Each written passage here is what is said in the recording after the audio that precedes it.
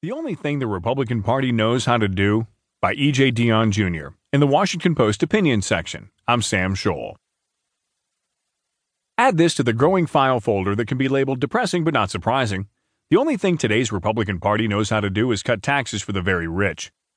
It's depressing because the GOP has abandoned roles it once played in our public life, pioneering programs aimed at assisting Americans of modest means in lifting themselves up and supporting productive government investments that the private